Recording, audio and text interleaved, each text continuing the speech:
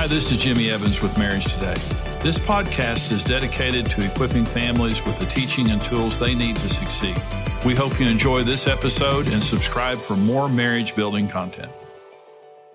The institution of marriage is more important than the institution of the church. We can't build this church on unhealthy marriages.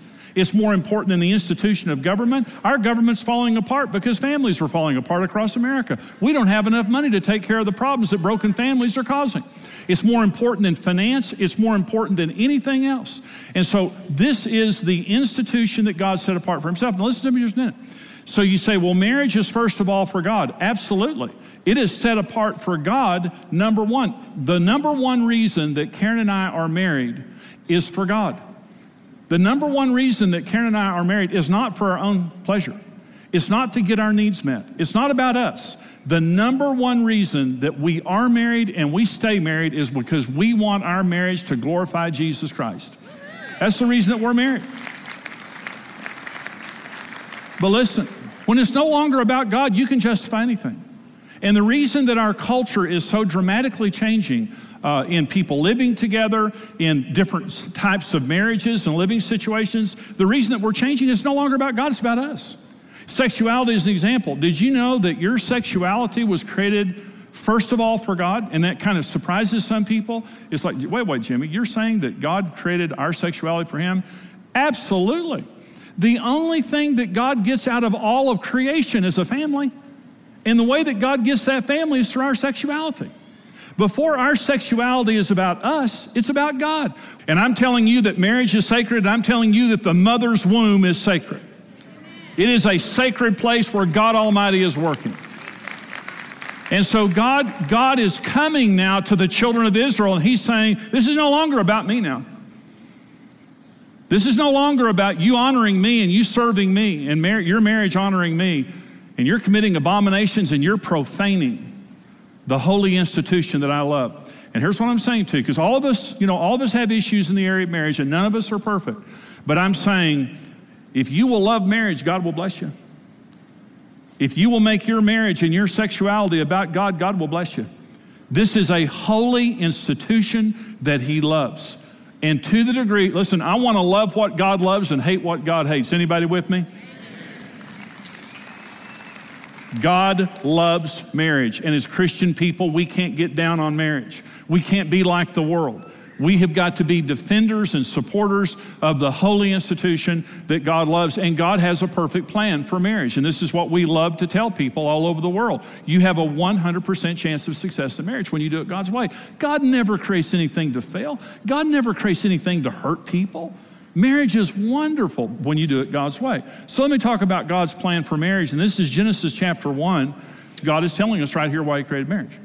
Genesis 1:26. God said, let us, now notice there the plural, let us make man in our image, according to our likeness. Let them have dominion over the fish of the sea, the birds of the air, the cattle, over all the earth and over all the creeping things that creep on the earth. So God created man in his own image. In the image of God, he created him. Male and female, he created them. Then God blessed them. And God said to them, be fruitful and multiply, fill the earth and subdue it. Have dominion over the fish of the sea, over the birds of the air, and over every living thing that moves on the earth. So Genesis 1 now is a big overview of creation. And in Genesis 1, we're shown that God created them male and female in his image. And he gave them dominion, so on and so forth. In Genesis 2 now, it's the detail. Adam is created first. He names all the animals on the earth. A helper is not found suitable for him. Then God takes a rib out and creates Eve. And so the detail of Genesis 1 related to marriage is found in Genesis chapter 2. So let me tell you the four purposes of marriage. Here's why God created marriage. Number one is to replicate God's nature and image on the earth.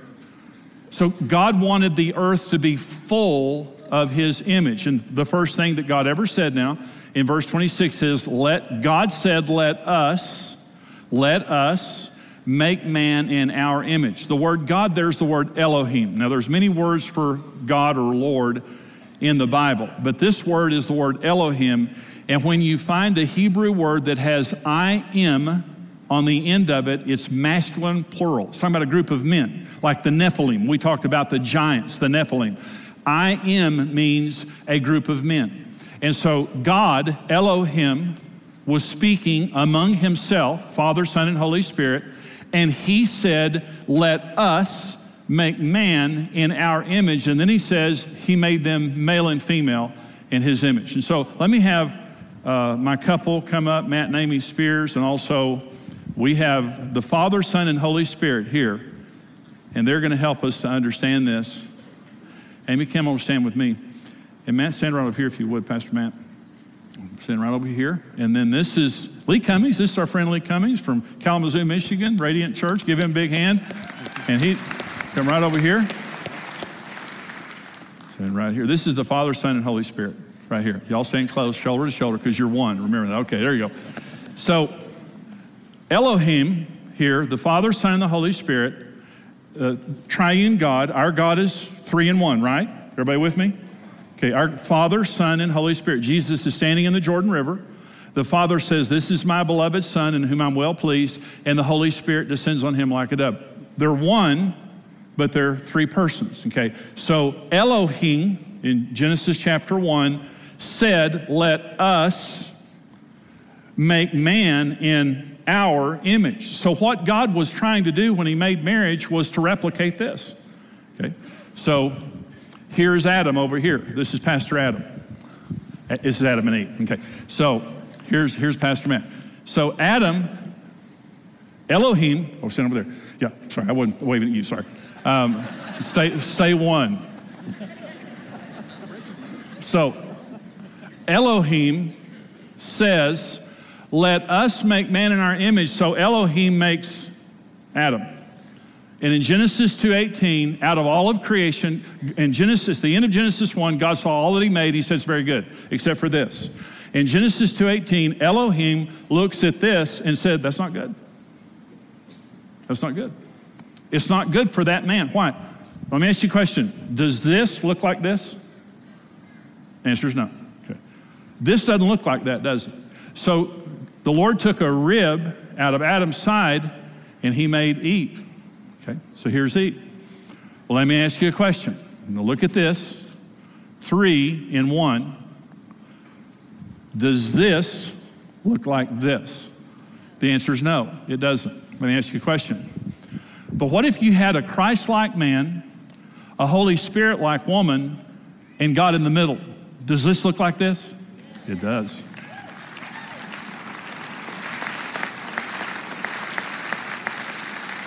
So Elohim said, let us make man in our image. And he made a Christ-like man, a Holy Spirit-like woman, and he was in the middle of it. And when God sees a Christian marriage, this is what he sees. And when the devil sees a Christian marriage, this is what he sees. And when Adam was by himself, the devil never attacked him. And Adam was on the earth for quite a while before Eve, because he named all the animals before she was there. But as soon as this woman showed up, the devil saw this, and he attacked their marriage in Genesis 3. And Genesis 3 is not the record of the fall of man. If the devil would have attacked Adam by himself, that would have been the fall of man. Genesis 3 is the record of the fall of marriage. When Satan saw the image of God being replicated in Adam and Eve in the Garden of Eden, he went crazy. And this is why he hates your marriage, because your marriage looks like God. Elohim made this so the whole earth would be full of the image of God. Thank you guys. Great job. Yeah.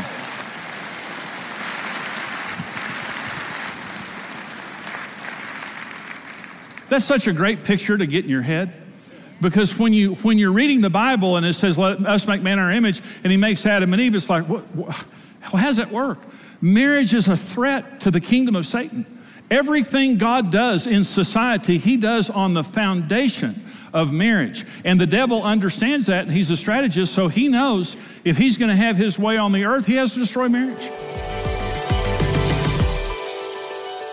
In 1947, Carl Zimmerman, who is a Harvard sociologist, he issued a report in 1947 warning America that we were going the same way as Rome, Greece, Egypt, Babylon, Samaria, and all the great civilizations that fell from within. And he was a sociologist. He understood world history. And so he said, he studied every major civilization that became great and then fell from within. And here's what he says. Every society that becomes great on a conservative biblical model.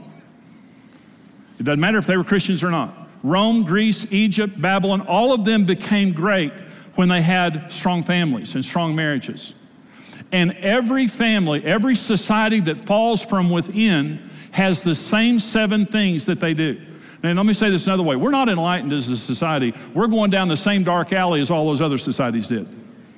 And liberal laws are leading us there. When I say liberal, I'm not saying Democrat or Republican. I'm just saying liberal. They're against the Word of God. So here are the 7 signs of an atomistic age. This is Carl Zimmerman. This is a Harvard sociologist in 1947 that was warning us back then that we were going the wrong way. Here's the number 1 sign, what he calls an atomistic age. That means it's falling apart. Marriage loses its sacredness as it is frequently broken by divorce. That's the number 1 thing that the devil, again, he's a strategist. He knows if he can destroy marriage, he can destroy society. So the first thing that happens when the devil begins to destroy society, marriage loses its sacredness. Number 2, the traditional meaning of marriage is lost. And alternative forms of marriage, cohabitation, all those things become. Number 3, the feminist movement abounds. And women lose their inclination for childbearing. Did you know in Japan, in Italy, in Germany, in the Netherlands, they're depopulating? They are not having enough children to replace themselves. In a society, you have to have 2.3 children per couple to keep your population what it is. That's what we have in America right now. We are not increasing in population. We're not having enough children to do that. But did you know that before societies depopulate, all of them have liberal family laws? And this is what happens. Women become feminists because marriage makes women feel secure. It makes them feel secure to have children and that the husband is going to be there to help them raise the kids. But when there's no marriage, the women lose their inclination for that. Number 4, there's an increased public disrespect for parents. And is that happening? Yeah. Number 5, there's an increase in juvenile delinquency, promiscuity, and rebellion. Number 6, the hostility of pseudo-intellectuals to the traditional family soon spreads to the common people, sealing the doom for society. By the way, pseudo-intellectuals, that's what he calls liberals, okay? Because they think they're smart, but they're not. Now, at Marriage, our headquarters of Marriage there in Southlake, Texas, in Dallas. And so we have a Marriage on the Rocks certification course that I teach 2 or 3 times a year. And people come in from all over the world to that course. And so we had this couple that flew in to come to the course, and they were checking into their hotel. And the man behind the counter of the hotel said, well, what brings you to Southlake? And they said, well, we're here for Jimmy Evans' marriage course. And the guy behind the counter said, does anybody care about marriage anymore? Contempt for marriage has spread to the common people in our society. It's no longer just think tank people at Harvard or somewhere else. The average person in America today no longer believes in marriage. By the way, in 1930, 83% of adult Americans were married. Today, 49.7% of adult Americans are married. Most adults in America are not married right now. Number 7, there's an increased acceptance of adultery and sexual perversion. And every society that has fallen from within has those 7 things. Let me ask you a question. Do we have those 7 things? We have every single one of them. Let me say this. America is not doomed because Jesus Christ is still Lord in heaven. And we believe that God, but let me go back to number 1. It says that marriage loses its sacredness. We are fighting at Marriage Today to raise the standard to make marriage sacred again in our society and help people understand what it is. And that's even what I'm doing right now with you in this message. Because I know you believe in marriage. I know you're Christian people and believe in it. But I'm saying we must stand for marriage. Because when marriage falls, society falls. And we've got to stand for it. This is number 3 reason for marriage, is to generationally perpetuate the nature of God and the values of his kingdom. Marriage makes us act like God and look like God. Marriage causes us to behave differently. And anybody here who's married and successfully married, here are the things that marriage requires of us. Number 1 is sacrifice. Marriage doesn't work for selfish people. If you're selfish, stay single. I'm just saying marriage is brutal on selfish people. Number one is sacrifice. Marriage is a covenant, and the word covenant means to cut. It means a sacrificial, permanent relationship. The second thing that marriage requires is commitment. That's why a lot of people live together. They not get married, they're not committed. If you're committed, you'll get married. And so it requires commitment. God says in Hebrews 13:5, day one of our relationship, I will never leave you, I will never forsake you. How many of you are glad that God's committed to us like that? Anybody glad? I'm glad. I will never. On your worst day, he will never leave you or forsake you. That's what you call commitment. It's godlike.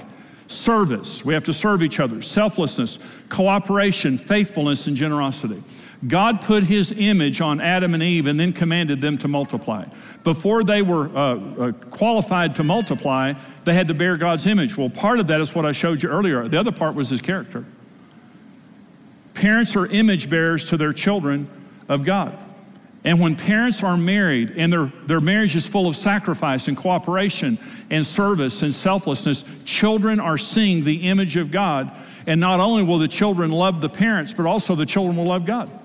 But when society rejects marriage, we're not just rejecting marriage, we're rejecting the character of God in our society and in our homes. And when I said earlier that one of the signs of an atomistic age is rebellion in children and disrespect of authority, you know why children become rebellious and disrespectful toward authority is there's nothing to respect. Their parents are so selfish that their parents value their own pleasure over their children's well-being. You know, there comes a point in a child's life that they really just don't care how happy we are. They care that we're there and we do our job. And for children to be healthy, they need parents that are willing to sacrifice for their well-being and not lay them on the altar of their pleasure. And that's what's happening a lot in our culture. Number 4, to multiply God's human family with righteous offspring. And God says it. This is Malachi 2. Did he not make them one, talking about a married couple, having a remnant of the Spirit, by his Spirit he make them one? And why one? He seeks godly offspring. Marriage is best for kids. And at the end of the day, children, when a marriage fails, children are hurt by that. And our society devalues that. And I know that there are single parents here, and single parents can raise terrific kids. But you know, it's harder. It's harder because you're by yourself. But so the Heritage Foundation released a report talking about marriage and its effect on children. And here's part of their report here. Because when God says, I want them to be one in marriage, why? Because I want righteous offspring. Here's what the Heritage Foundation, a think tank, says about parents and children. Children raised in intact families have, on an average, higher academic achievement, better emotional health, and fewer behavioral problems. Fathers of intact families spend, on average, more time with their children. Teens who frequently have dinner with their families are at lower risk for substance abuse. Adolescents from intact families are less likely to become sexually active. Children raised in intact families by happily married parents tend to be more religious in adulthood. Children raised in intact families are more likely to have stable and healthy romantic relationships as adults. Intact families are more likely to provide a safer home for children. Married mothers tend to create a better home environment for their infants. Married mothers are less likely to experience abuse and violence. And married fathers tend to have better psychological well-being. Well, you may be divorced and remarried. Great. You're not. That's great. This might not be your first marriage. Maybe it's your third or fourth. I hope it's your last. And I hope you'll fight for it. And if you are divorced and single, I hope that you will believe God to bring you a spouse that you can have this kind of marriage. I would be divorced if it weren't for the grace of God. So I'm not being self-righteous. All I'm saying is children are better off when they have their parents. They need their mom and dad. And the reason the devil attacks your marriage, number 1 is because it looks like God. Number 2 is it makes you act like God. And number 3 is he wants to break your child's heart. We must fight for the holy institution that God loves. And if we've made mistakes, thank God that we have a forgiving God.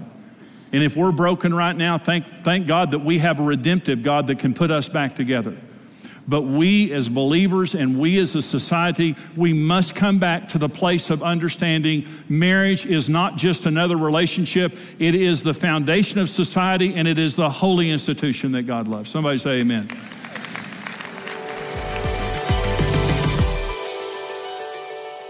Hey everyone, we're Dave and Ashley Willis with Marriage Today, and we're talking today about God's purpose for marriage. And his purpose for marriage is about so much more than just a temporary arrangement or even about our own happiness. It's really about holiness. It's about bringing glory to him. It's about having an impact on this earth that will outlive us and will really touch eternity. And we've got a couple great questions today that have come in from viewers who want to live out God's purpose in their own marriage.